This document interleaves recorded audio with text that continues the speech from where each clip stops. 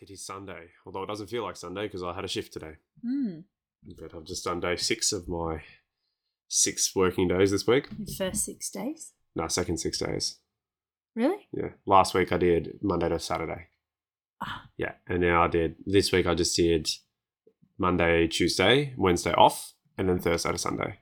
So I think I dare say it's probably going to be that kind of pattern for my working week for the foreseeable future. No. So it's good because Sunday is like $60-something an hour. Are you enjoying it? Yeah, it's good. I'm continuing to kick ass. You're which looking is nice. really, really toned. Yeah. Do you like that? Yeah. Yeah, it's really nice. This baby once again has done wonders. And where I wanted to try and get fit, the struggle, or not the struggle, the rush, the mad dash for a job landed me one that is very physical, and I move around essentially and well paying, and it ticks all the boxes. Yeah, for 7 to 10 hours a day, I'm rushing around picking up stock that can weigh up to big things. Yeah, very big, like 15 kilo things, like and a big strong man, like a very big strong man. And the baby's like, oh, ouch, sorry. What? I got a huge pain. Oh. It's probably just like, oh, Mom, Dad. Shut up. Stop blaming me for your stupid shit. Yeah, so no, that's good. So I'm a little bit tired, but that's okay. That's okay. The show must go on. We've got a few things that we can discuss, which would be kind of interesting because I really wanted to on Friday. So we recorded Friday's episode on Wednesday. Yes. And then when Friday came around, I was actually ready to record Monday's episode, or so this episode on Friday. But you weren't exactly in the mood. So, but that's okay. It's Sunday and the normal time. Absolutely. Don't look at me like that. Don't look at. I said you're up for recording, and you're like, no, I think I'm too tired. So, well, it was like 9 or 10 o'clock at night. Yeah. Well, you know what, honey? Greatness doesn't sleep. Anyway, but that's okay. We'll have a bit of a chat about it now. It does rest from time to time. But also, another really, I think, key thing to discuss is you had a session with a hypnotherapist today, one that's actually started following you and communicating with you during that kind of flurry of higher profile people following you on Instagram. And so you got in touch with her and made that kind of happen. Yeah, I had my session this morning. That was really fascinating and very enlightening. There's very, very helpful tips that I can use to go forward now. Are you happy to talk about that? Because there's some really fascinating things to come out of it. Obviously, and then moving forward for you coming into the future, especially with your work, because it was the main reason that you, I guess, made an appointment was so that you could essentially get some clarity around what you could do for your work, because that has been a thing, especially if you've been following.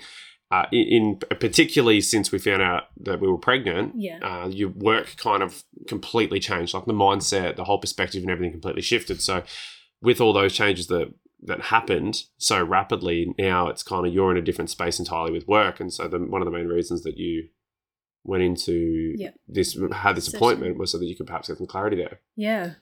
And I'm no longer in survival mode. That was something that there was a lot of fear there that we unlocked. It was really interesting. It was kind of like a guided meditation, but she asks you questions and you talk to your unconscious and you respond. So you're conscious, and it was really interesting. And she uses visuals, so that was very powerful because there's symbolism in everything. And it was incredible how quickly she'd ask a question and how quickly my unconscious would just respond and just say yes or no or this or that, and just things would just come up. And I knew there was a couple of times when my mind would get in the way, and I just said, my mind's trying to interfere. And then she'd bring you back down to the unconscious and then guide you back to that. And it was really good. And then all of a sudden the mind just kind of stops. It's fascinating. I've because this was hypnotherapy, right? Yeah. So I've actually done a hypnosis thing before. Mm-hmm. When I was a sports trainer at a footy club, they had a hypnotist that came out and did it. Yeah. And it was good. My mind. I don't think I'm very open to that kind of how would you call it, mental or unconscious coercion. Like, Sure. because you got to be really open, right? And you got to really be like, you're very, I feel like you're very inclined that way because of your interests and the way you've gone with your interests, especially more recent times with the meditation, with theta, the energy stuff. Sure. You're very open and intuitive. So I feel like and probably generally speaking, you're probably a lot more suggestible than I am. Mm-hmm. And so the hypnotherapy or the hypnotism didn't really work for me. Okay. But is that what it kind of was? Like she lulled you into that kind of state of hypnosis to... You just relax. She just relaxes you. It's literally like a guided meditation, and you just listen and you answer the questions. It's not anything more than that. You feel yourself relaxing, and you, like, it takes a little while to relax because my head would, because she watches you and she can look at you where if your eyes are moving and that kind of thing. So I could feel myself really... This was over Zoom, right? Because she's over Zoom. She's in America. Canada or America? America. Right, okay. Yeah. She so she would like observe me, and it took me a little while to actually relax. So because I could feel myself like thinking about how it would look, and like my mind would just obviously get in the way. And we actually spoke about it. She's also does human design, so she does hypnotherapy, and she intertwines human design into it, which is really cool, so helpful. And she shared a lot about where I'm stuck. And she goes, she just kind of looks at it from a, just like we have a little bit of a conversation about the topic. And then she goes, let's have a look at your design and see, how we can kind of move from there. And she asked, she goes, are you more inclined to get depressed? Have you had bouts of depression, or have you experienced depression in your life quite frequently? And I'm like, yes. Like I've more recently kind of understood it's a very big part of my life, which has been something I've been trying to kind of get over, or trying to make better and that kind of thing. And she really helped me understand on my chart how and why that was the case, but also how I can utilize it as my superpower rather than try to run away from it. And she said a really important thing for you is to do your creativity when you kind of become in that melancholy. Because I'm like, I fall into that melancholy very quickly, and I can descend very quickly as well. But now I've got more control over myself at the moment because of all the work I've done. So I don't stoop so far, but I don't know exactly what gets me out of it. So she recommended, she goes, what your creativity does, because she goes, you're very creative. Do something creative when you're feeling yourself being pulled into that melancholic state, because that is where when you connect with that infinite possibility with creativity and your openness and the expansion and all of that, you use it as fuel. So I can use my melancholy and that energy as fuel to create art, to create clothes, to create anything. She goes, this is something you can do personally. It doesn't have to be your work either. She goes, this is just something I was talking about. And I'm like, it makes sense, because I told her about my art. I go, my art just doesn't sell.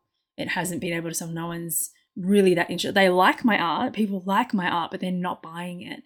And I think that was one of the reasons, is because when each time I'm painting or I have that inspiration and I create a really good piece, it's what comes from that melancholic state. It's whatever's happening in that zone or whatever that's happening. So it's not, I can't just create, like I've said before, I can't just create art for the sake of it.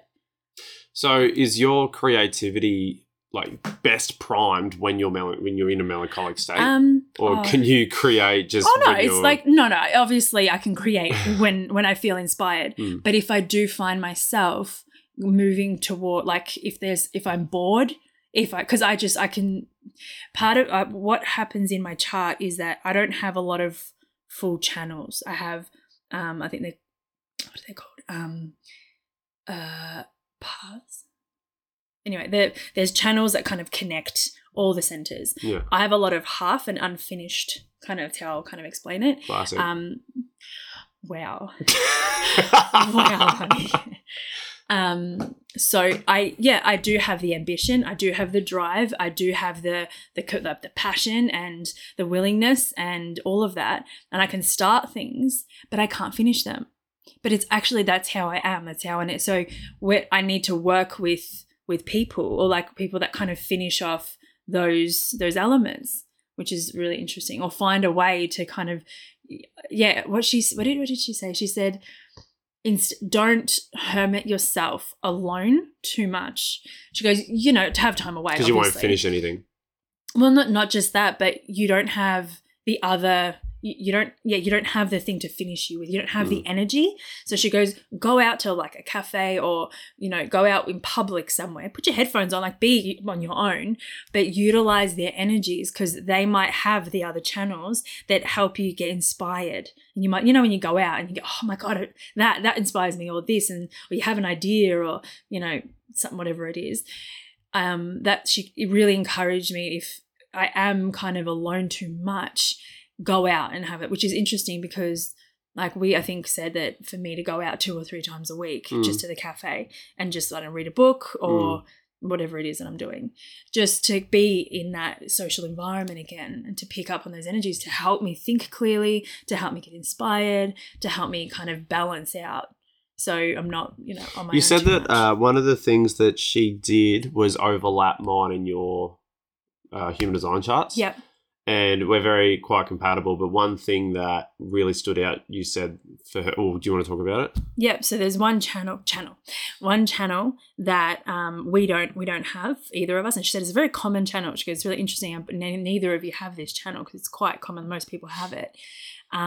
So for you sometimes, for you both, when we have a conversation, sometimes it takes a little while. You could have a misunderstanding, or you can miscommunicate, and you might just miss certain things because you can't express exactly how you're feeling, or you do express it, but the other person can't really comprehend. That doesn't have, like, I don't have the visual to your words per se, or the other way around. Like you're saying something, I'm like, can you create a visual for me? Because so like we've worked our way around it. But what she said is go out as well, like the same thing, go out to a cafe or go out in public, sit in a park, and then have conversations. You might actually be able to, like, using other people's energy, not using, but utilizing the energies to kind of fill that channel up so that you can. Oh, it's just amazing how it can. It's funny that, like, when you go out into social environments or you go away from your kind of hermitude. Yeah.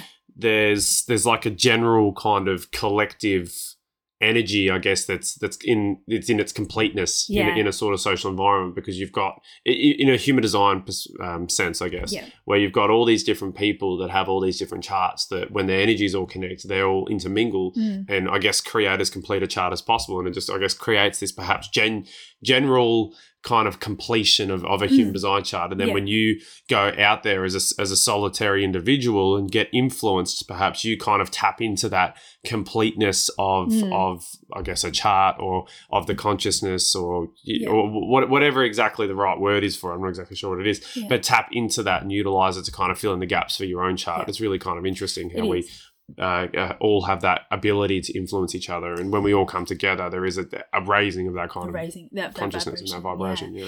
Because she said that we do work together, because I was explaining a bit about our relationship, and she got your chart up, and because yours is so fixed and you've got really defined and mine's more undefined, we finish a lot of each other's channels. That's why we work together on a lot of different levels. And when it comes to communicating, sometimes we can miss, and it's interesting because we usually go out, sometimes we're like, do you want to go out, and we'll just go get a coffee or walk around the shops, and we actually have really like different conversations. Like we don't repeat anything that we've kind of talked about. Usually it's we find new inspiration or something new, or like being like, it's quite stimulating. It's really stimulating, and it's just interesting how that already, and for her to say that and bring it up, it's like, oh, okay, we'll do more of that when we notice something like that happening. Well, I mean, I feel like we've had a lot of our ideas have come out of us being out in public, going out for breakfast or going out for food or something, or ducking out, and we're kind of around more people. I feel like we've had ideas and been able to sit there in it. It's not if we're ducking in and out of the shop, it's if we're actually sitting in there for a long enough period of time to kind of be able to properly mull something over together.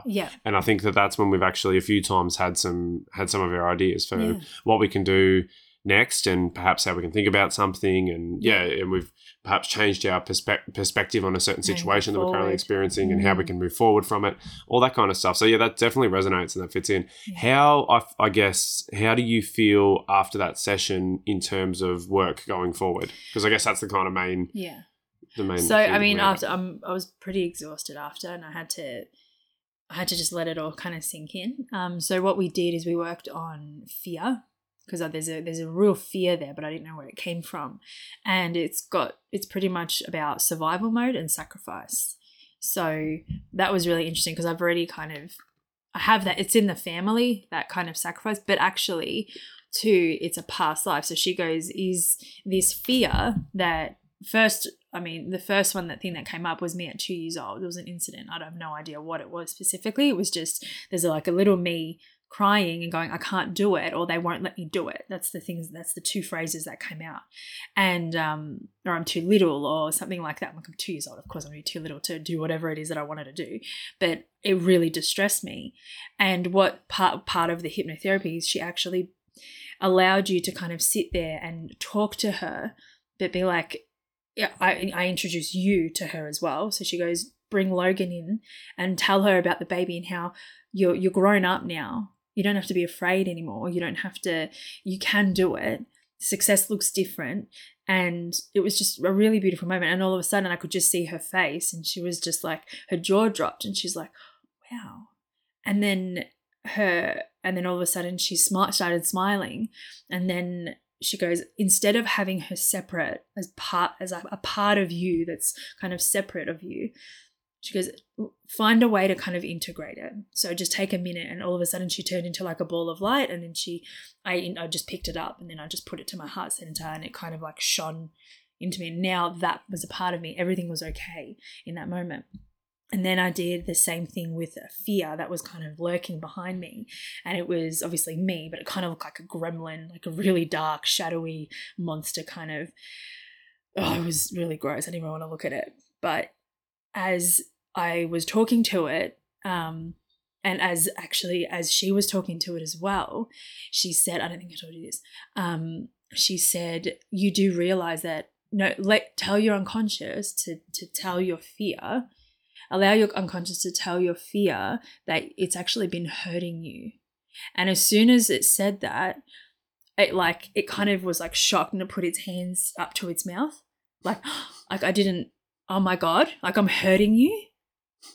I know, like it was so weird. It was just like first it was so fearful, and it wanted to protect me, and it wanted to kind of hold me and being like, no, be careful of everything. And this overprotective fear, which was actually outside of me, because she asks you, is it inside of you or outside? And I go, it's outside of me for sure.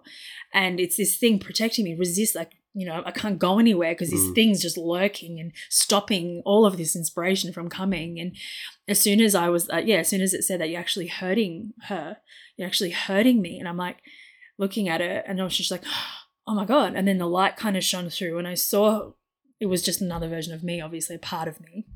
I was a little bit older, and she started to, I don't know, I can't remember how we kind of moved through it. But then again, I kind of kept talking to it, and then she turned into glitter. And then again, I just put my hands out, and she put her hands in mine, and then we started to integrate. Because what we did was we actually turned the damaging fear that holds me back into healthy fear, which can actually help me and push me forward, and actually utilize and gain confidence and courage and all of that. So I'm transmuted that fear into a healthy fear. And then that kind of came into my body, and I just felt it all tingly. And then we went back a lifetime, oh my God, 52 lifetimes. That's the one that came up. That's where the fear started. And it was like, looking above, and it was I think I was a man in that life, and I was getting whipped or bashed or something. And it was for like standing up for my rights or standing up for myself or something. But I could see like my family crying in the corner and stuff. And she asked, what do you need to learn from in this lifetime, or this, like, what is it that you need to kind of like ask your unconscious? And it was all about sacrifice. I don't need to sacrifice myself, and it's safe to stand up. I'm not going to be whipped and lashed and all of that anymore. I am safe to express myself and stand up for what I believe in and stand up for myself. And I don't have to sacrifice myself for anyone or anything. It's safe to express myself as I am. And It's little wonder. Sorry, just quickly. It's little wonder just with the self-sacrifice thing, because obviously a big theme in your family is self-sacrifice a lot of the time. There is so much like, I can't say no. I've got to continue. I've just got to, this kind of yes man type stuff. Yeah. Where it's like this inability to say no, which ultimately ends up in this self-sacrificing thing to the extreme of burnout. Yeah. And like dropping, right? And I guess that's something that you were kind of raised with, that idea of self-sacrifice. It's also built into religious thoughts and beliefs, right?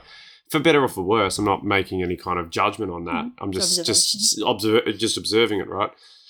For the purposes of this conversation anyway. But yeah, it's something that I guess you grew up with and were used to. And it's kind of like, if it's something, a large part for you in this life to learn is how to overcome the urge to self-sacrifice and become more confident and stable in yourself and your own foundations, to be able to go, no, this is what I want. And then to face persecution or to face the judgment and the anger and the ire of those around you, to be able to then move through it and go, I don't care, this is who I am. And this is, it's probably perhaps little wonder if that was a major lesson for you for this life, that you are literally raised in the environment that you ultimately have to reject. Yeah. Or you have to say no to at some point. And that's going to create that's going to be a massive sort of leap for you, I guess, on a soul level. Yeah. Maybe. Well, I have been saying no a lot, and for sure, it's not it's not really welcomed. When someone changes, when they've been saying yes all their life, and I'm like, I can do it. Yeah, I can do it. Yeah, I can do it. Yeah, of course I can. Of course I can. Yeah, I will. Yeah, I will. It's like, and then you start saying, you know what? No. Like, whoa, why? And, the offense comes and all of that. And it's not on them. It's just the energy shift. It's like me actually changing my energy. I'm a different person. I'm like, there's a reason why I have to say no, because it's not good for either of us. I'm not going to be happy, and I don't need to sacrifice what I was already doing to do this. And, just this constant thing. I've been brought up to, I've been kind of relied on to always say yes. And that's no one's fault. It's just like, I've also been very like, I'll do it. Because I never liked confrontation, because I was the observer, I was the youngest. So watching people fight all the time, my brothers and sisters fight and my parents fight, it was really like distressing for me. And I'm like, I'm not going to fight. I do not want to argue ever. You grow up and you learn, well, it's part of life. My brother had the same. My younger brother had the same sentiments, because I argued with my parents a lot, and I guess he grew up watching us argue, and so he became a lot more meek and mild. I guess, and you don't understand. Kind of avoid that sort of confrontation. Totally, because you don't understand the context. You're not there, so you don't in the conversation. You don't know what you're standing up for. Like, you see everyone having an argument, you're like, oh, can everyone just stop and just be nice and be happy? And it's like, oh my gosh, it's so not reality. So that. I fucking hate that. Yeah. Let's all be nice and sing Kumbaya. It's like, shut the fuck up and get over yourself, and let's make something. Let's sort this out. Yeah, that's right. Yeah. Sorting stuff out, and us working together over the last 4 years in our relationship and for each other, like for your personal self and my, like our personal growth. Like I've learned a lot to. It's okay to say no. I actually need to, in order to protect myself and actually help my anxiety, or for whatever reason. It's a value shift. It's where you put the most value. Do you put it within yourself, and do you say, I value myself and my person, and I guess my own health and well-being, or do I value the perception of me, the external perception of me? Do I value others' well-being and all that sort of stuff? Do I put them first? Do I put them above my own? And when you start to sort of go, no, actually, I need to show up for myself in this world so that it actually will best allow me to show up for others. That means I'm going to have to say no to them. So it's going to hurt them in the short term, but in the long term, I'll be able to do more for them.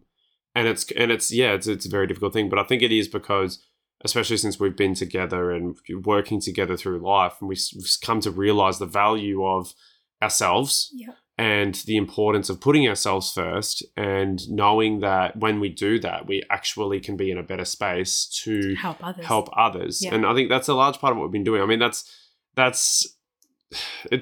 just like it's helping yourself there's so many different ways that you can help yourself, obviously, right? I mean, we've been trying to help ourselves financially, with work, to, our space, and I think we can be much more use when we actually have the economic means to be able to do things and to be able to provide ourselves with the opportunities that are out there for us that we can't currently afford or we can't fathom because we don't have the financial backing to be able to do those, whatever it is that would lead us to those situations. But also saying no to something, for instance, could be something like, I need to sleep instead of going and doing. I need to lay down and rest instead of going out and to do this thing. Yeah. I need to look after myself that way. Yeah. And then so if that person comes over afterwards or I see them again another time, I can be of better service to them because I'll be alert when I'm with them, as opposed to going there and being like a zombie and being all drained and stuff. So there's a lot of different ways that you can put yourself first. That's not just. It's not just a focus on all the long-term stuff, because I guess I don't want to make it sound like, because it's like I said, if we're putting our financial selves first, it's going to take time for us to build, right? So if we're only looking at it from that perspective, it's like, well, that means that, if we're only focusing on putting ourselves first, but how long is it going to take for us to reach some kind of goal before we can actually start to think of others in that sense? But that's obviously... that's a longer term thing. Yeah. But there's other ways that we can put ourselves first in a much smaller time frame. Where it's like I said, something small. I just need a rest. I can't be with you right now because I need a rest. And so when I am with you again, I'll be alert and be better. That's right. If that makes sense. Yeah. But also it could even come down to like, there's two things you want to do. Like today, I wanted to make a clay vase for my birth altar, and after my session, but I was like, I really need to lie down and allow this to, all of this information that I've just kind of downloaded or things this has just happened. I got to allow it to just move through my body and just rest. So I just put on like a movie and I just laid there. Even though I want to do it, I'm like, I want to do it, but I want to do it in the right energy. Even that, just choosing what you do is looking after yourself. Like, I'm just going to be in a much better state if I am excited to do it, and if I have the energy, like I don't have the energy right now to do it. I want to do it in the right now. I feel like my body needs to just be here and allow all of this information to just to settle. That's another point too. It's almost splitting yourself into two for a second and putting yourself before the idea of yourself. I feel like a lot of the time putting the reality before the idea. So it's like, a lot of the time, obviously, when we put pressure on ourselves to try and do something or be something that we're not at this point, we're not yet. And a lot of the time we make decisions in anticipation of some kind of future event or what we think we need to do. And so we make those decisions in the energy, in that frantic energy of, I've got to do this so that I can do that, I can achieve, I can attain that. But when a lot of the time I've found when I've done things in that energy, not only has it not gotten to where I thought it would go, but it's actually made me worse off. I've become more tired. It's sapped me a whole lot quicker. And, if I had have just taken the time out, like you said, you'd take the time out today to, not do the sculpting. Yeah. You rest, and then you'll actually perhaps be able to come back and do the sculpture tomorrow, and you might actually do a significantly better job. Exactly. I know you want to do it. The idea of it obviously is very exciting and it's very enticing. But if you had have done it today, you might have absolutely botched it. Yeah. And so it's also that being honest and realistic with yourself and putting the reality of your current state before your idea of what you would like to be. Yeah. That's right. Yeah. Yeah. So it's just constant, I guess, honesty with yourself in that sort of sense. And going, I'm really tired. I know I need to do this. I know I should do this because if I do this, then it's going to lead to, a better future and all that kind of stuff. But if I do that now in this headspace, I'm potentially going to do a really bad job of it, or I'm not going to do as good a job of it as perhaps what I would have if I was in a better space. Yeah. So first I need to get into a better space. That's right. And so that's when and then you go, okay, what do I need? Sometimes it's going for a walk. Sometimes it's just laying down. Sometimes it's doing something completely different, just sitting on the grass. The things that you wouldn't usually put first, if you put them first, it changes everything. Like I remember last week I had a couple of days where there were things that I wanted to do. I think I wanted to make a dress. I ended up making the dresses, but it took me a little while because when I was doing the third dress, I screwed it up because I was rushing it and I was getting I was way ahead of myself and I was getting into this it was ridiculous. And I screwed it up. I ended up fixing it somehow, because I had an idea in my head and God obviously knew, but lucky I didn't cut anymore because I wouldn't have actually had the dress that I have now. Yeah, right. But what I did first was I went out. I just feel like I'm going to go outside. And I went outside and I just sat on the grass. And Mushu sat with me as well. And I just sat there in the sun. I just sat there and I was like, just be. And I was sitting there and I was basking in the sun and allowing myself to just be and then relaxing. And then I got up, I went inside, and I'm like, now I can do it because I know exactly how I can fix it, or I know exactly how I can do this. And you clear, you make space for the thing that you ultimately really want to do. But yeah, it's that priority, like just checking your energy. And obviously, to an external observer, that would look a lot like procrastinating, right? Yeah. And I mean, even to yourself, Yeah. you probably feel really guilty. Like, am I just procrastinating right now? There's always that kind of. Always, yeah. I feel like there's always that self doubt and being like, am I seriously? Is this the And best that's your utilization? head. That's when you know it's your head. Is this the best utilization of my time right now? I get that all the time. You know, when it's like, I know that I need to rest. I can't just jump into this. I know that it's a good thing for me to do. But if I go and do that, is it the best time for it now? Yeah. So I'm like, okay, no, I'll take a break or I won't do it yet. Mm-hmm. And then there's that part of me that then goes, are you saying you don't want to do it yet because you're afraid to do it and you're trying to justify The mind. that? Yeah. Mm-hmm. Are you trying to justify not doing it Yeah. because you're afraid? Yeah. And then it's, you kind of have that battle and it's like, no, wait. And then you start having these really, this argument about the argument in your head. It just like all builds on top of each other. It becomes this like snowball that just cascades down down a snowy mountaintop. And it's so annoying. I get that all the time. Starts an avalanche. Because I had something like that the other day going on, but I just quickly, because I will come back to that, because I'd rather probably just finish off what we're talking about with your session. So you kind of integrated your fear and it became a lot more of a healthy thing for you. Do you feel different at the moment? Yeah, I feel a lot calmer. I don't feel like there's something looming or daunting anymore, which was actually another part of the visual. There was a cliff face that was, so my happy place first was like the fields of flowers and there's water and that, but there was this black, dark cliff face, which was right there. And it was getting bigger and bigger and bigger. And I had to mention it because I didn't realize it was actually getting bigger and casting a shadow. So she goes, okay, what happens if you walk to it? As soon as I got up and started walking to it, it just like was getting smaller and further into the distance. I'm like, it's really interesting. But I'm like, that's it. You're going to look at it and you face it. And usually it's more in your head.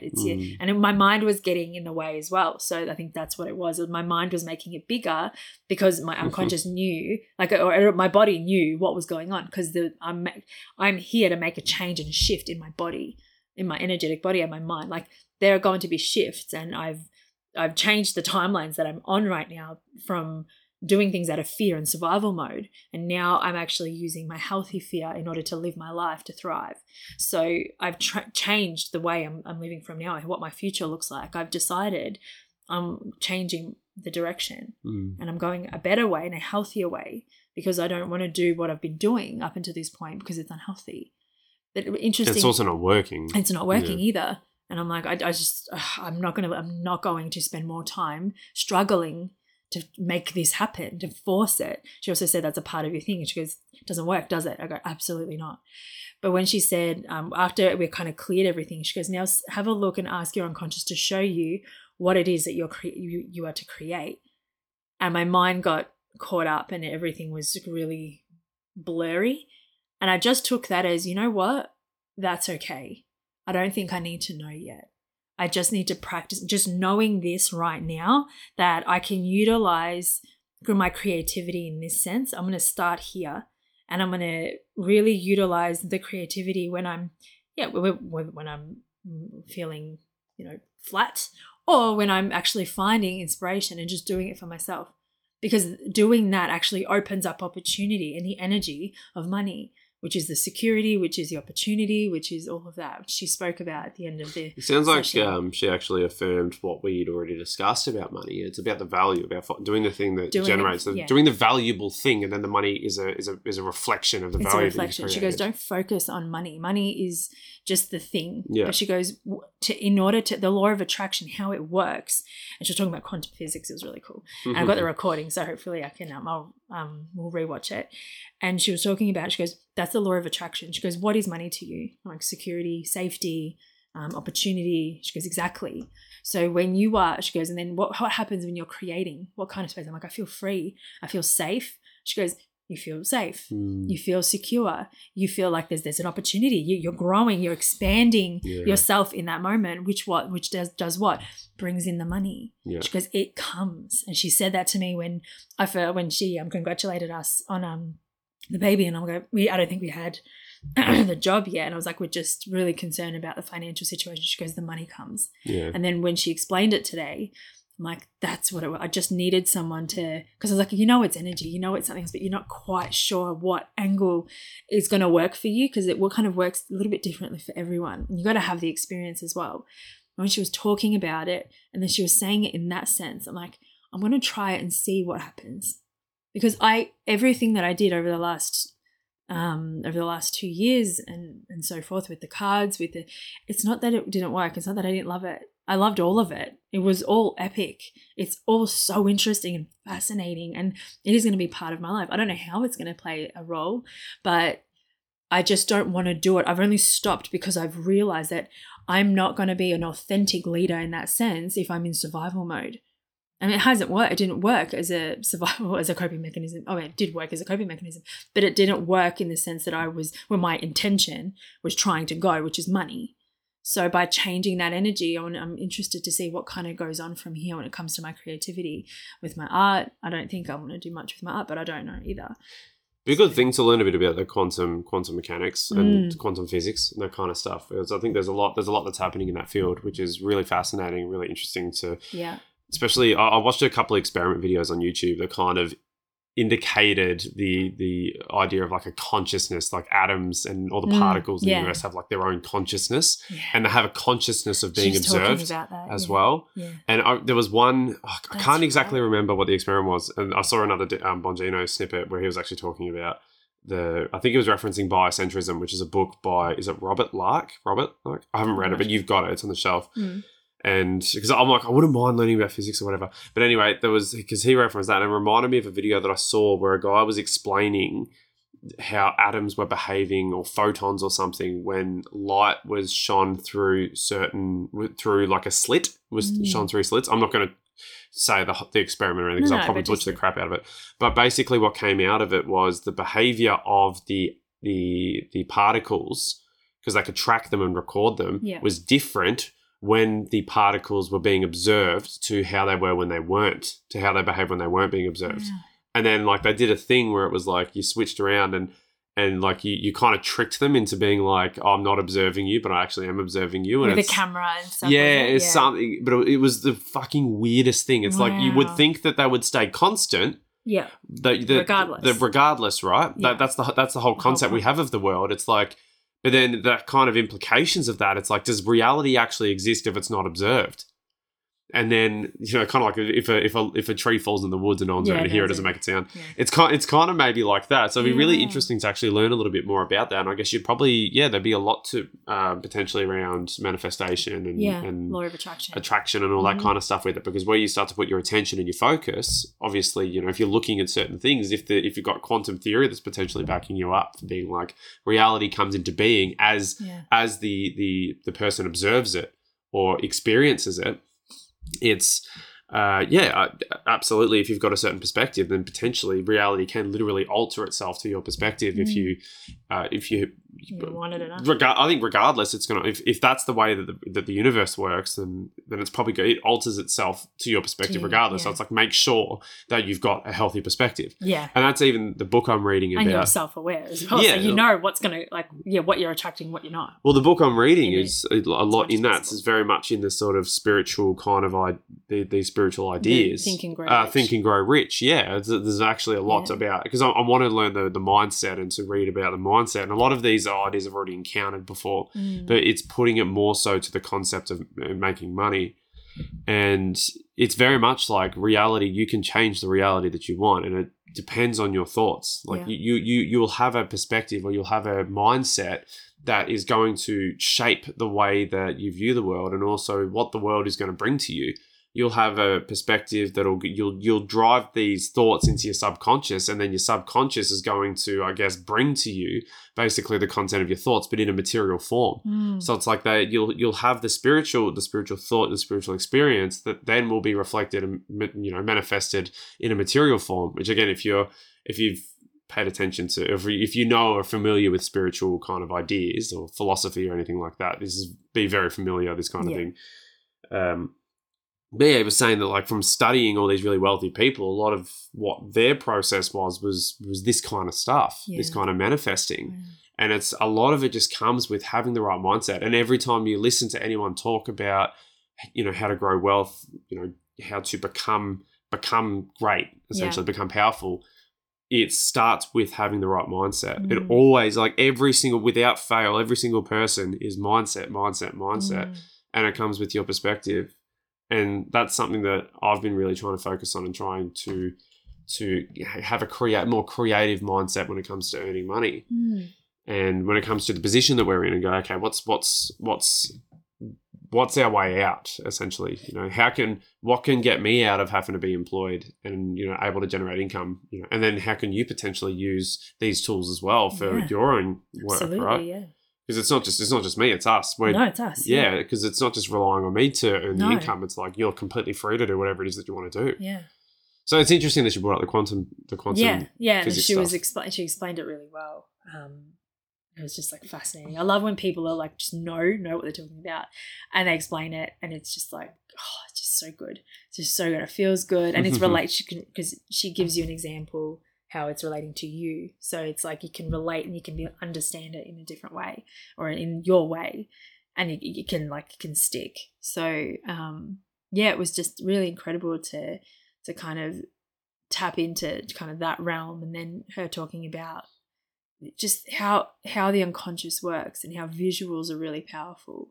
And she goes, you use that because it's symbolism. It's what we see, every day and that kind of thing. She goes, that's how I work anyway. And it's fascinating. It was a really good session today. I'm very tired, but in a good way, like allowing all of this to settle in. And I'm pretty calm. I'm not worried or concerned anymore about, not that I really was. I was really calming down anyway with the baby and trying to be as stress-free as possible. But I'm not concerned that the thing that I'm meant to do, it's not looming over me anymore. I know that I need to practice a couple of things before it kind of happens. It might not even take that long. Probably won't. No. Even this book, it says the same thing. It happens so quickly. Yeah. All this stuff comes so quickly when you make the right adjustments and you put your focus in the right places, and it's the ball. Once the ball starts rolling, it happens incredibly fast. And I mean, things have already happened pretty quickly as soon as the baby came.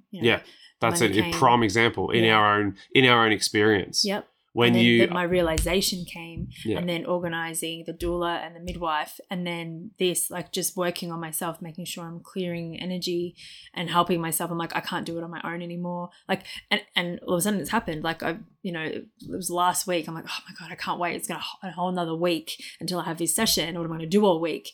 And it's already Sunday. I already had my session, and it's like, time just. In the book, I mean, one of the key things is essentially, I feel like to the nuts and bolts of it essentially come back to how do you want something? When you want something bad enough, you'll give up anything to make it happen. You'll do anything to make it happen. Yeah. You'll be able to make it happen essentially. And I feel like when we found out we were pregnant, well, it's like, okay, we have to make it happen. Like there was just a non-negotiable. And I think when we had that non-negotiable, we were able to make things happen. So it's non-negotiable. I need to go get a job. And then within a week I had a job. We needed a space within a day, it was a non-negotiable. You wanted to have a home birth as well. Now we're in the situation where it's like, okay, you're going to give birth at some point in the future. Yeah. So now it's like a definite sort of thing. We had to sort that out and we made it happen. Right. And we're going to have the money there to be able to support all that.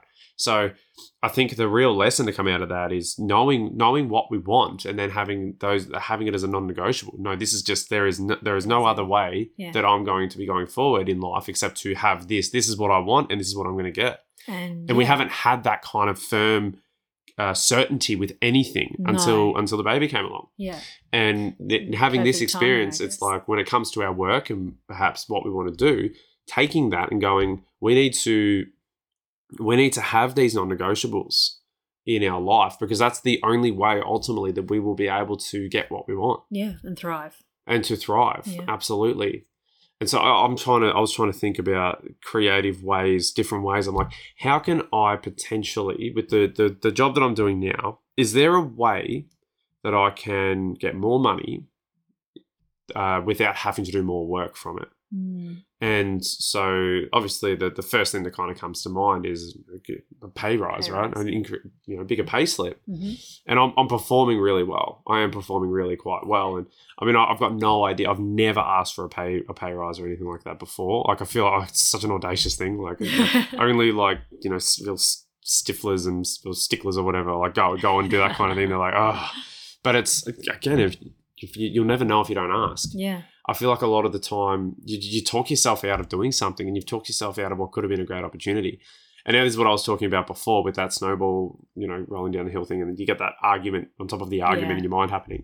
Because the other day, the boys are getting all excited because they're going off and joining a union, and they're asking me if I'm going to do it, and I'm like, no, not interested at this point in time. I have a plethora of different reasons for it at this point.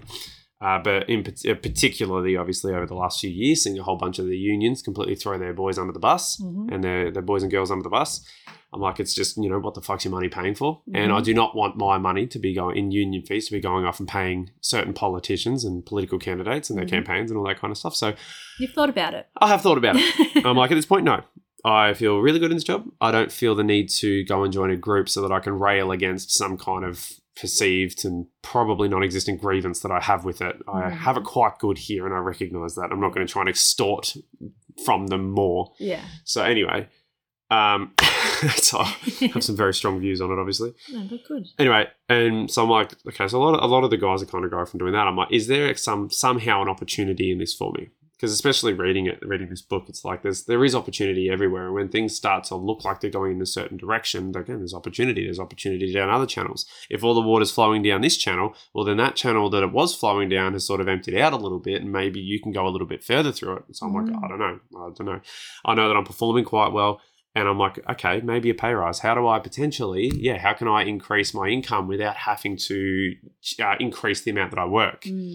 And so I'm like, all right, maybe I can go and ask for a pay rise and be like, they're all looking at going off and doing, this stuff with the union and all that stuff. Like, that's fine. They can do that. But like I have X, Y, Z. I've got a little bit of leverage because of my performance that I can go and lay it out in front and say, can I negotiate a pay rise, please? And I guess the thing that kind of held me back, and I'm glad that you kind of confirmed it, because I was a bit sort of umming and ahhing over it, was I have only been there for 3 weeks. So it's probably a little bit presumptuous. Yeah. Let me kind of get a couple of months perhaps under my belt, just so like they get used to me. I know for sure that I can continue to deliver at a high rate. I have no doubt that I will. Yeah. But it's just to kind of have a consistent record over a long period of time. And when I say long, I'm literally talking a month or two. Yeah. That I can actually then go and have a little bit more to bargain with, essentially. So I was like, okay. And then you sort of confirmed it. I'm like, all right. And then I didn't end up going in and talking, because I was so close to going in and talking to the lady in the office. And I felt like a student saying that, the lady in the office. Back in school. So that in my head, though, I'm like, it was a really big thing to the idea of going and asking, because I've never done it before. So it's like really terrifying. Even so it's like, am I talking myself? Am I rationalizing not going and asking because I'm so scared of doing it because I've never done it before? Or is it genuinely the right thing not to go and ask? Yeah. And so I was already leaning towards, no, I think it's the right thing not to go and ask. I think it's too soon. Yeah. But anyway, I'll just let it go. I'll let that go. I'll just continue to show up and continue to sort of give them my best. But even thinking about it and actually going to do it, that's a big thing for you, and that's something that you're worth, and that's a huge thing, and that's why people go and ask for pay rises. Well, I mean, not everyone, I guess, but most people, they know that they're worth more. So, and usually if they negotiate well, they get what they want, or a whole nother position. Well, that's right. And I'd rather have the conversation directly with the employer as opposed to banding together with a group and then in numbers going, nah, we have a list of demands. It's like, I'd rather actually work with the people that are paying me as an individual, because I feel like that's just the way to do it. I feel like there's more honor in that, Yeah. And it's... I have some perspective. I'm sure there'd be plenty to disagree with my perspective, but that's just the way I kind of look at it. I feel like that's the more empowered position to go forward and to do that off your own back, to put in the hard work and do the hard yards, get the recognition, because I'm continuously getting recognition, right, which is really lovely, and so that to continue to display that a good record over time is kind of like what I was saying a few episodes ago. It's like, what do I expect from myself? And if I expect myself to perform well, that's not going to lead me astray. And so if I continue to show up in that way, it's just going to make it perhaps easier in the future and put me in a better position to be able to negotiate something like that. And absolutely it will. And you're arguing from a position of power as opposed to a position from lack and going, Yeah. I want more, I don't have enough, we need more, we need more, we need more. Is that in the book? No. Oh. This is just me thinking Sure. about it. Just needing more. And this is one of my sort of beefs, just with the general I'm talking about the lack thing. fundamentals Yeah, of. I'm just thinking with the union stuff, they all go off because they've got their perceived grievances and everything with the company. We don't have Right. enough break times and all that kind of stuff. But it's like, anyway, I don't have those certain issues, but I just feel like it's using your labor, which again, if you're employed, if your labor is essentially all you've got as an employee to give, then obviously if you withhold that, then obviously they go on strike. You withhold your labor, then that's kind of your biggest bargaining chip when it comes to getting what you want in a sense. If you've got an employer that's taking advantage of you essentially. But I really don't feel like I'm being taken advantage of. I haven't felt like that at all. It seems like you've got a really healthy environment, like working environment. I do. I just don't feel everyone like looks after you. Yeah. Everyone's kind. It's a good culture, like you said. Like yeah. there hasn't been any issues up until now, and Well, I it's don't think there's gonna necessarily be any issues, but I just don't think it's a necessary step. I just think it's a bit extreme at this point for me, anyway. This is just for me. But anyway, like I said, I'm just trying to look out for opportunities and be creative because another thing I was thinking about was getting a credit card as well, right? And because I was perusing the socials, I was on Twitter and Zuby asked honest question. He tweeted like honest question or honest thoughts or whatever. Pros and cons of buying your house in cash, and then I was just reading through the replies. I'm like, it's interesting, and there was the pro is that you don't owe any, you don't have to pay a mortgage, and, you don't have that kind of stuff to worry about, those sorts of overheads. But a con that someone pointed out, which was I'm like very interesting because I think no debt, pay your house in cash, like you own it, you don't have to worry about a mortgage or anything like that. He said a con is that you're using all of your money is going into that particular house or that asset if it's an investment property or whatever, instead of using the bank's money to pay for it. I'm like that's kind of true actually, and that kicked for me that reminded me of, I can't remember if it was from Rich Dad Poor Dad, Robert Kiyosaki's book, or if it was from him talking about, he listened to a podcast or a seminar that he did, but he was talking about, I remember when he first started because he's massive into properties, he's got properties all over the place that in the US. course that you did with him? Yeah, I did a seminar. I did a seminar. Yeah, right. Actually, was it on that? No, I did get a course. I did buy a course. Yeah. I did buy a real estate course. We had no money, so I'm like, I was just not going to bother. I forgot about that. Yeah, I did. I completely forgot about that. It's funny. Might have to open that back up and have another look at it. Anyway, he basically said when he started, in investing, a story that he had was like the property price of like the first investment property he was looking at was something like $19,000 in total, and he needed a $2,000 deposit. And he did not spend a single cent of his own cash, and he got the property. He got a loan from a family member or a friend or something like that, a $2,000 loan, which he took to the bank, and then the bank gave him the $17,000 loan. Yeah. And then he got the investment property and was getting passive income from it without spending a single cent. Yeah. And that just reminded me of just reading that reply and being a con of buying your house in cash is that you're not using the bank's money to get yourself an asset. Yeah. And I'm like, that's so true, and part of that is, a lot of my hesitation with things like debt, mortgages, loans and credit cards and all that, because you get used to the idea of debt bad. Yeah. But wealthy people, rich people know how to use debt in order to expand their assets, in order to increase their wealth. So interesting, yeah. It's incredibly interesting. And when I started really paying more attention to these podcasts, listening to these people, investors and everything talk, and it's like they say use debt. Like debt's incredible, like a very, very valuable tool to expand your wealth. I'm like, how the fuck? Like I said, how do you do it? You're terrified of a credit card because you're like debt, interest repayments, all this kind of stuff. It's no good. Yeah. But there's a difference between like consumer debt, like just using your credit card to just go and buy, food and shoes and clothes and games and all that kind of stuff, and then you're having to pay pay interest back on all that kind of stuff when you're paying your credit card off, and you're going into debt for nothing, essentially, for just things that you consume. But it's like if you utilize debt to acquire things that are going to earn you money, and more as an investment, go into debt for things that are going to bring you money in the future, then it's not wasted debt. It's actually good debt. So real estate, education, that kind of all that kind of stuff. I guess it's called like using leverage to be able to leverage yourself into a position where you're actually you're expanding your wealth, you're increasing your wealth, and I guess the idea is to use someone else's money to make you money. So you don't even use your own money, essentially. So I'm like, if we were to get a credit card or something, what would I use it on? And maybe it would be things like education, if there were courses, short courses or whatever. Because like I said, we were talking about it too. And it's like, if there's a $1,000 payment, for instance, to pay for an online course, but we can't afford $1,000. Well, I can't afford $1,000 in perhaps a bulk expense, but I can afford to pay $250 a week for a month.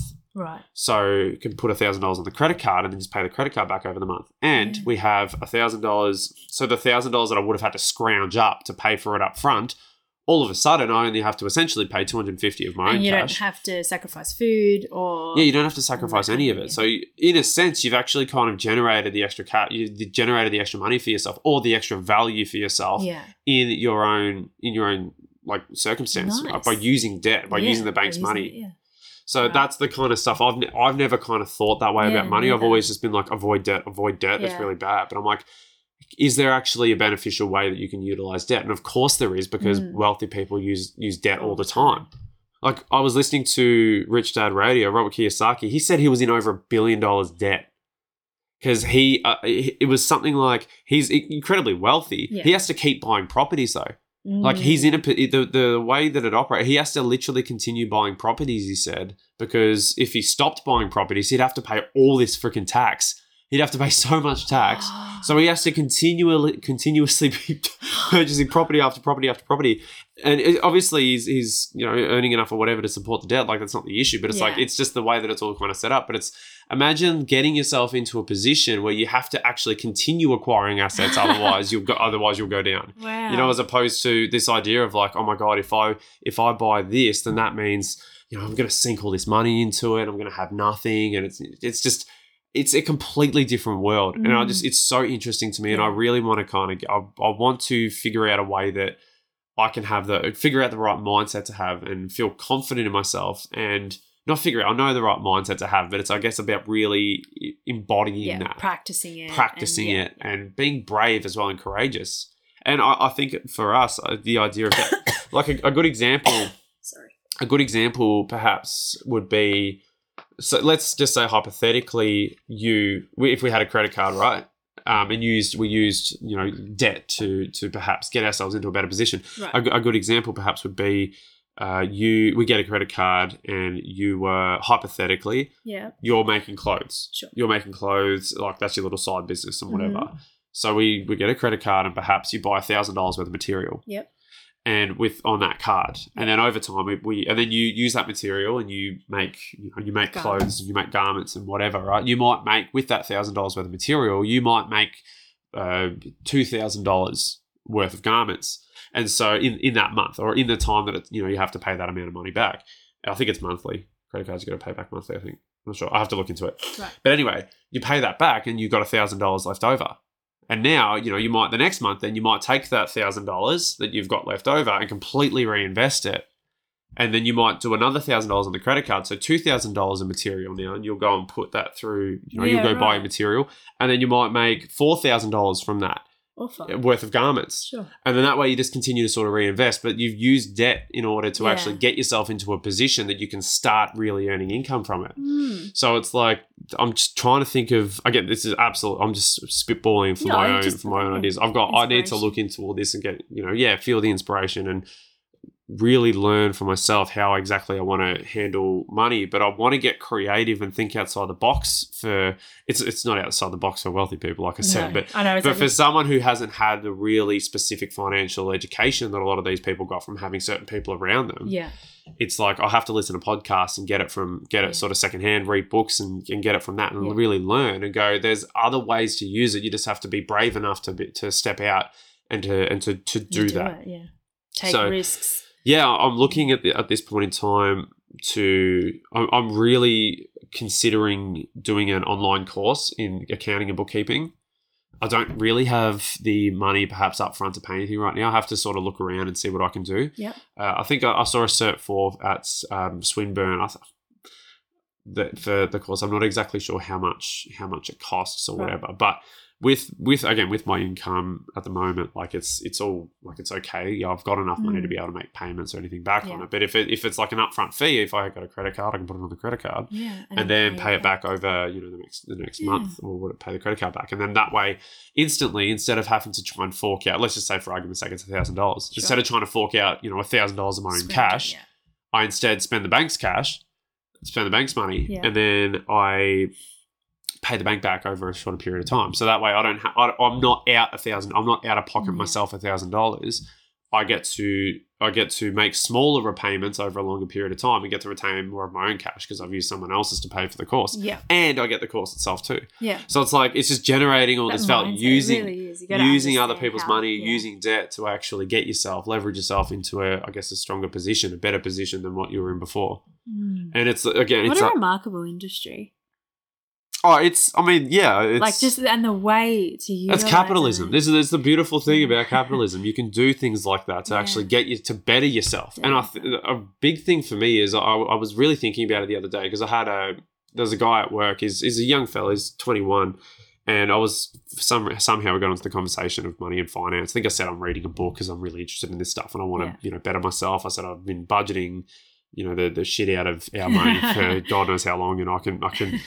Yeah, I'm very, very proficient with it now and very good with doing that. And it's like, oh, yeah, that's really good. I wish I, knew how to sort of, do that. I need to be smarter with my money and all that kind of stuff. And I'm like, younger people, I feel like it's the same with me. Like, there's no real financial education anywhere, especially for young people. Not in school, and you get yourself into this position as a younger person where it's like you've got no idea really how to handle money, and then all of a sudden you've got none. We're in a horrible economic situation at this point in time, and it's like, but even despite that, it's like you don't know how to handle money. You're financially illiterate, and I'm the same. And you're forced to work. We're the same. As well. So you're thrust into the work. Yeah, you have to work, but you're thrust into the workforce.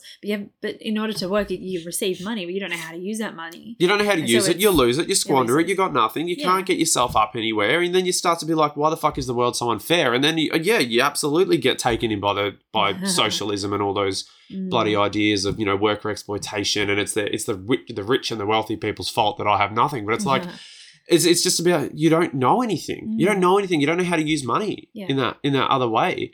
And I'm not saying there's no exploitation. I'm not saying that there aren't nefarious actors out there that have a lot of money because there fucking are. Oh yeah, they're bloody oath there are. If you've been paying any attention over the last couple of years, you'd know exactly. You'd be able to reel a few names off the top of your head. But it's also just generally speaking, you listen to these people talk and it's like you listen to these wealthy people talk and they're trying to educate and they're trying to share with you some of the secrets and, give you a bit more, power to take these steps for yourself and learn about it. I'm like, I really want to help. Like I'm really interested in finance. I'm really interested in that field and accounting and all that kind of stuff. I find it really fascinating. I really enjoy doing it for us. And I'm like, I would not mind actually doing a course and getting a certification on it. Yeah. And then potentially seeing where that goes, like so exciting. Helping, I really would I'd love the idea of being able to help people just budget personal finance, just do their personal finance at this point, and then see where that kind of grows and goes into from there, because it's like we bloody need it. I really feel like it's really needed, especially for younger people, especially.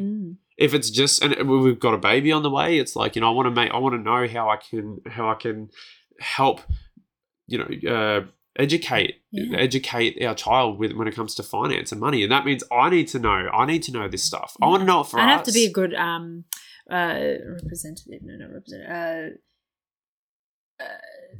Like actually do it as well. Like so leading by example. Leading by example. Yeah.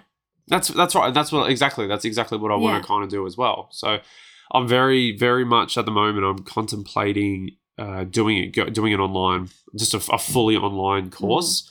Getting certified, potentially, even as a BAS agent, and just looking into how all that kind of works and how I could work that out.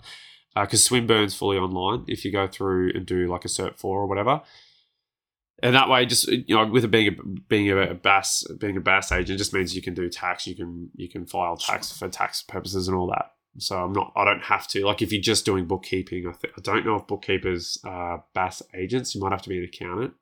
But it just means like if I'm, for instance, if you're doing like a business, you're doing your own thing, I can be the accountant for it. Yeah, but if I was the bookkeeper, I'd be able to do your books, but then you'd have to take that that work and then give it to a BAS agent who can then actually submit it to the ATO on your behalf. Okay.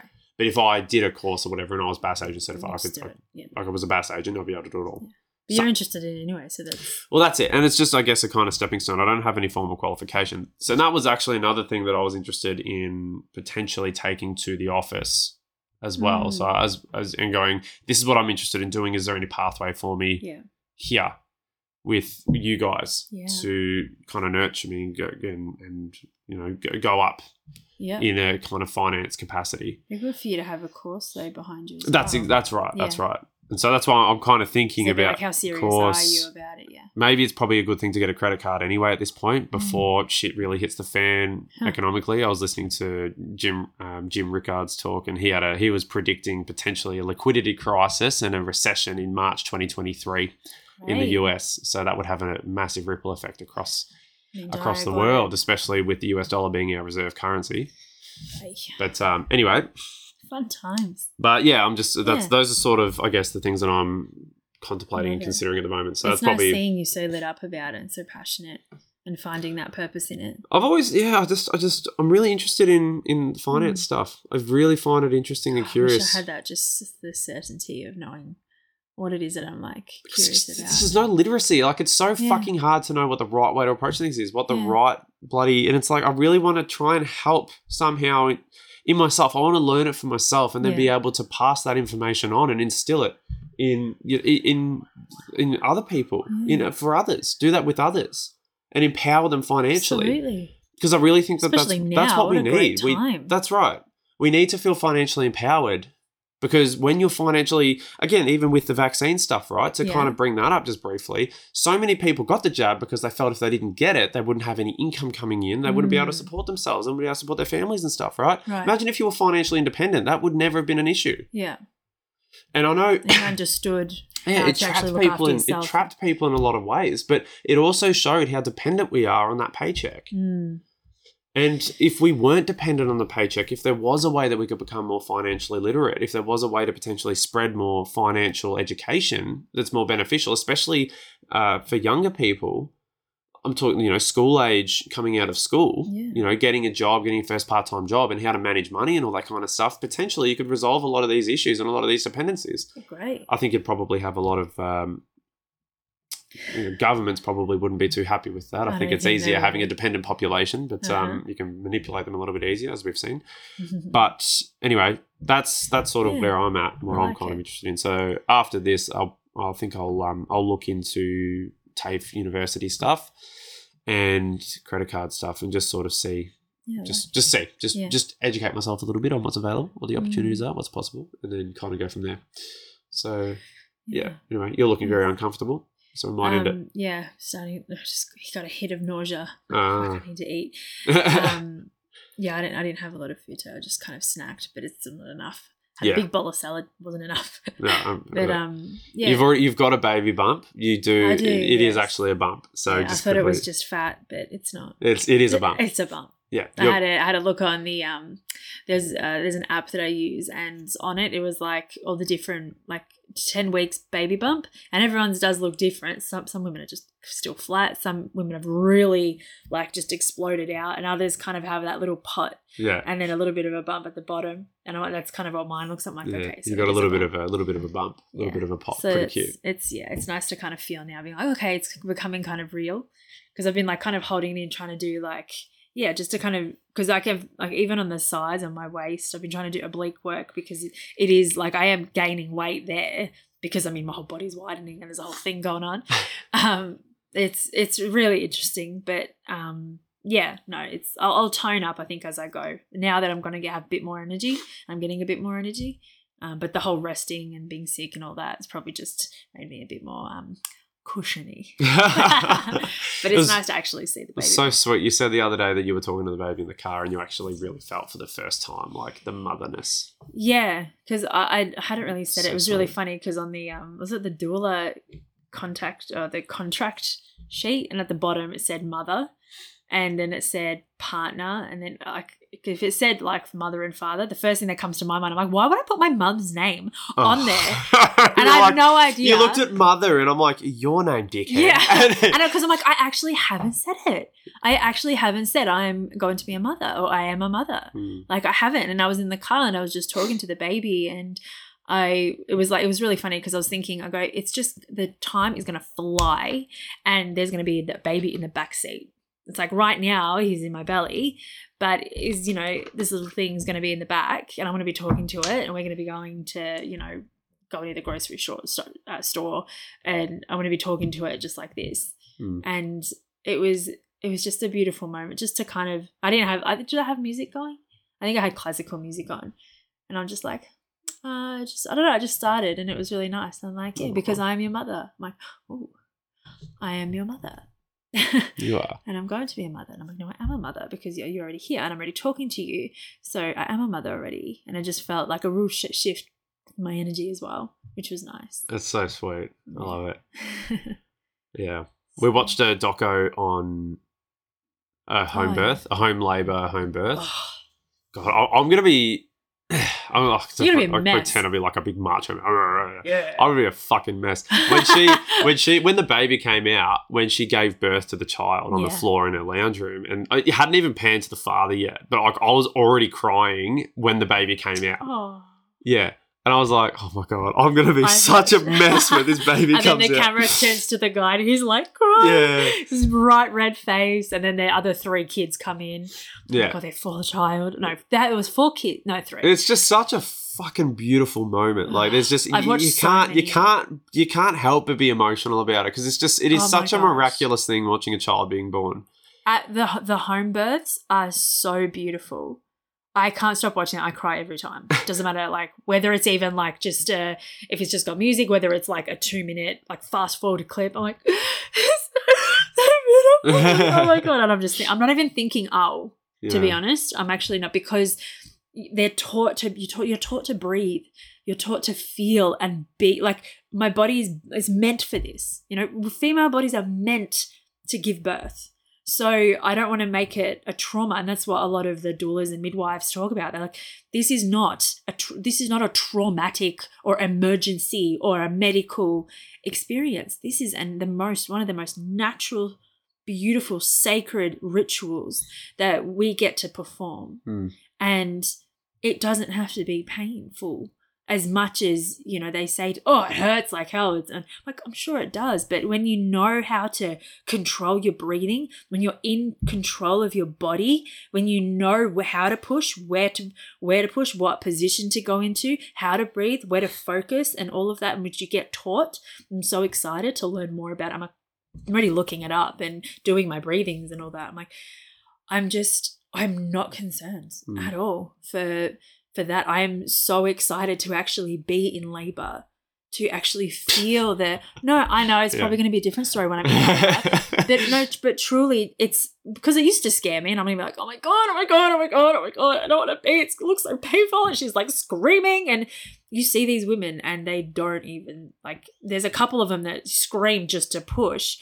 Others, they're just like, they just breathe it out and it just falls out. And then it's just like this beautiful, like, and it's really like euphoric. You can feel the euphoria and the sacredness in that moment, however many hours they go for. Another thing I found out was that actually home births, the labours go for less. You're actually in labour for less time than you are in the hospitals. That's something that was just a new thing. Yeah. And I'm like, wow. I'm like, well, yeah, because the environment's more relaxed. You get to set the environment. You get to choose who is there at your birth, at your birth, at your labor, and what it looks like, and, you know, whether it's, you know, like loud if you've got music on, or if you've got, you know, peaceful music on, or if you've got, whatever it is, you get to choose the environment that your baby comes out in. And that's been huge for me, because I'm already sensitive. I'm like, yeah, I need to have as less people there as possible, because it'd be too much, not so much talking. Because in the doco as well, the doula was talking about what do you want and what don't you want. So I have a look at, so that we can work that out during the few months that you're pregnant. I'm like, okay. And there's a lot of things like, yeah, I really loved this silence, and just you're watching the woman just go through this beautiful transformation, like this death and rebirth. It's incredible. And just being in that moment, just watching it or observing, I know in the moment it's going to be different, but I know that I'm going to be it's just going to be what it is for me. And it's going to be the experience, and I make it as well.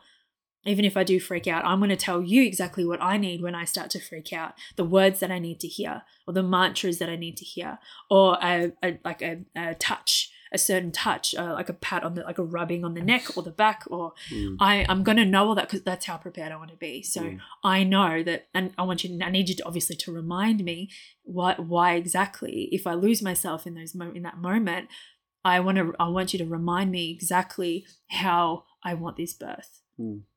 And that's what you set yourself up by having a home birth. For me, that it's just always, it's been I'm always going to have a home birth. Yeah. It's always been something that's part of me, and I'm more excited now, even watching them and the ways the different women, kind of people that they have, and it's just such an incredible experience. Amazing thing I saw, one that sort of really stuck with me of all the ones we were watching, was a breech birth. So you kind of I remember I'm pretty sure my brother, he was a cesarean, but I'm pretty sure the reason was because he was breech. He hadn't flipped, and I think that's why they cut him out. Right. I think. I could be wrong. Right. But obviously it's the idea of a breech baby is somewhat daunting. It's like, oh my God, it hasn't flipped around, you know, it's feet first. Like, it's not it's not good, because if the baby, you know, the head can get stuck in the canal, and then God knows what'll happen, that kind of thing. And it's, you know, obviously it's a high stress thing, right? The idea of a breech position baby. But yeah, there was a home birth, and she was on, I think, all fours, and the baby came out feet first, and then it was sort of, the head was still in, and who was just sitting there, he was holding the body, her partner. The feet were in as well, weren't they? A little bit? No. The body was fully out. It was just the head was still in the canal. Yeah. And he was just holding the body, and it was just calm. It was relaxed, and then all of a sudden there was just like a. And he had the baby fully in his arms, and it was just like it was a trust. Yeah. It was a trust. It was a calm. It was peaceful. It wasn't alarm. It wasn't scared of freaking the fuck out. Yeah. Fear. It was like it was a birth. It was, the baby was in breech position, and it was totally fine. Yeah. There were no dramas with it. It was okay. And I was like, whoa, like that kind of, that sort of stuck with me a little bit, just watching that, because I'm like, holy shit, you know, you just have these horrible ideas and these visions that come into your head of like damage or like, you know, And that it really does make a difference, that being calm and trusting your body, trusting that the baby also knows what it's doing, trusting that you know what you're doing, that everything is, you know, and you've got like, we're going to have the midwives there as well to guide you. It's like, if they know that if there's something wrong, they know, they'll refer you to the hospital. They'll take you. Like it's not something that they're just going to be like, oh no, we'll just figure it out as we go.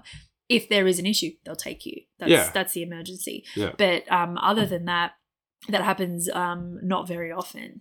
You know, they said it's more common in first mothers, but even then it's dependent on if you're a low risk or a high risk. And it's just, you know, it's one of the things we'll finish up because I know we've only got, because we only do 3 episodes a week now. Like if it kind of runs a bit into the 1 to 1.5 an hour and a half, I'm not too fast, but we'll perhaps finish on maybe just a bit of a laugh here. I actually did not realize that there was an afterbirth. I've heard the word before, after, like the placenta, giving birth to the placenta. I did not even know that was a thing. And the funny thing was, it's like, like what else is going to happen to the placenta? Like it's got to come out. And I didn't know that the placenta was that big. That was my thing.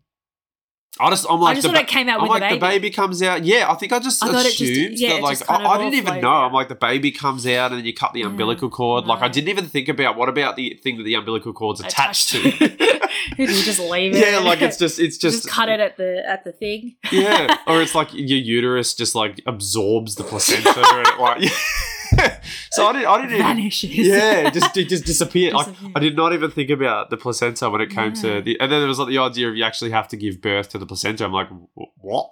Yeah. And you see women doing it, and it can be if it's taking too long, they take you to the hospital as well because it's I mean you're probably so exhausted by that point, but but it's incredible to actually watch that as well because it's that you got to be just as relaxed. You got to relax again. Yeah. It's like having like I'm not saying I know, but it's like probably like having twins where you have their birth and you have another birth, and it's like one after the other, so you got to do it again. I guess just you'll in that find moment. out. I guess you'll find out. No, The podcast will be very interesting around that time. It will be. Oh my gosh. I Can was I thinking, take maternity leave? Probably 'cause I was not. thinking today- It'd be too fun. I was thinking today, like, it'd be really interesting how this podcast develops and what it ultimately turns into. Yeah. Like, especially if I go and get like specialized knowledge, I'll be able to actually provide financial advice. Yeah. and So cool. and you'll be able to actually talk about being a mother. And then, I mean, if Mm. you, whatever work it is that you're doing, it's like it potentially just becomes like a complete liaison with like the my listeners and God. being like, it goes from us talking about what are we going to do with our life to like, okay, we know what we're doing. This is what we're This is about, what yada it's yada, about. and like how it's actually going to evolve. And Yeah. I feel even like- even up until now, like where we're at, it's probably more like I'm like cringing even thinking about past conversations that we've had. Like, oh gosh, Yeah. even like the second or third episode, I'm just like, oh, I don't even want to hear it. It's probably not that bad, but I it's don't just where think we're so. at in the process. yeah. And I think we're a lot more level headed now. Obviously, we've had an experience, and you can tell on the podcast the experience we've had, which is something I think it's been a really good like a diary for us to- If nothing else, it's been a fantastic log. Like Yeah. I was when I was scrolling back through older episodes, and I was just thinking, like, oh my god, episode 80, I think was the episode where we said the big announcement. We said, yeah, we're Oh, pregnant. yeah. It's like if we had have known, right, when we were recording episode 2, that come episode 80 we'll be pregnant.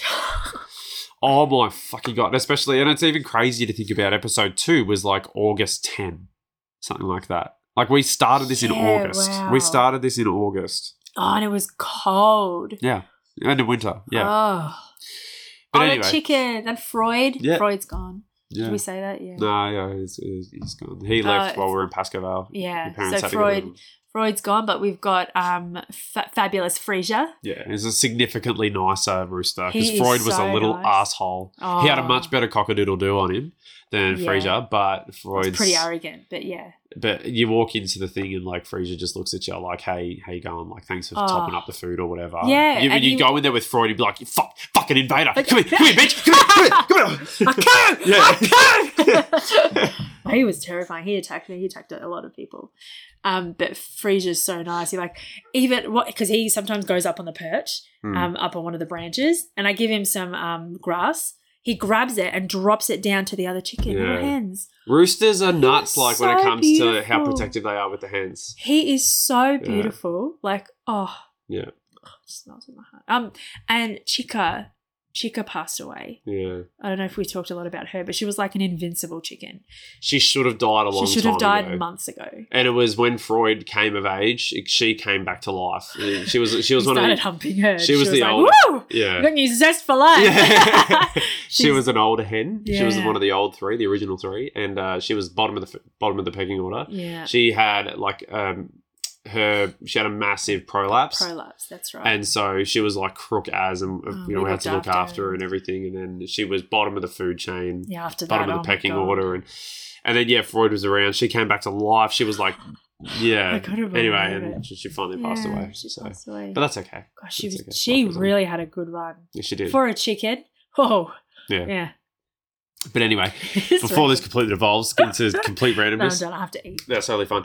I love you. I love you. Also, Oh, if plugs. you, Oh. yeah, I mean, if you enjoy the episode, like and subscribe And and share it around. Thank you. That'd be awesome. If you want to get in touch with us, the email address is itppc@protonmail.com.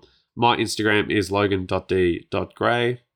And my Instagram is Yuja.gray. So if you would like to DM one of us in particular, feel free. Our links and everything are in the description. Everything is continuously evolving. So I haven't posted anything on Substack for a while.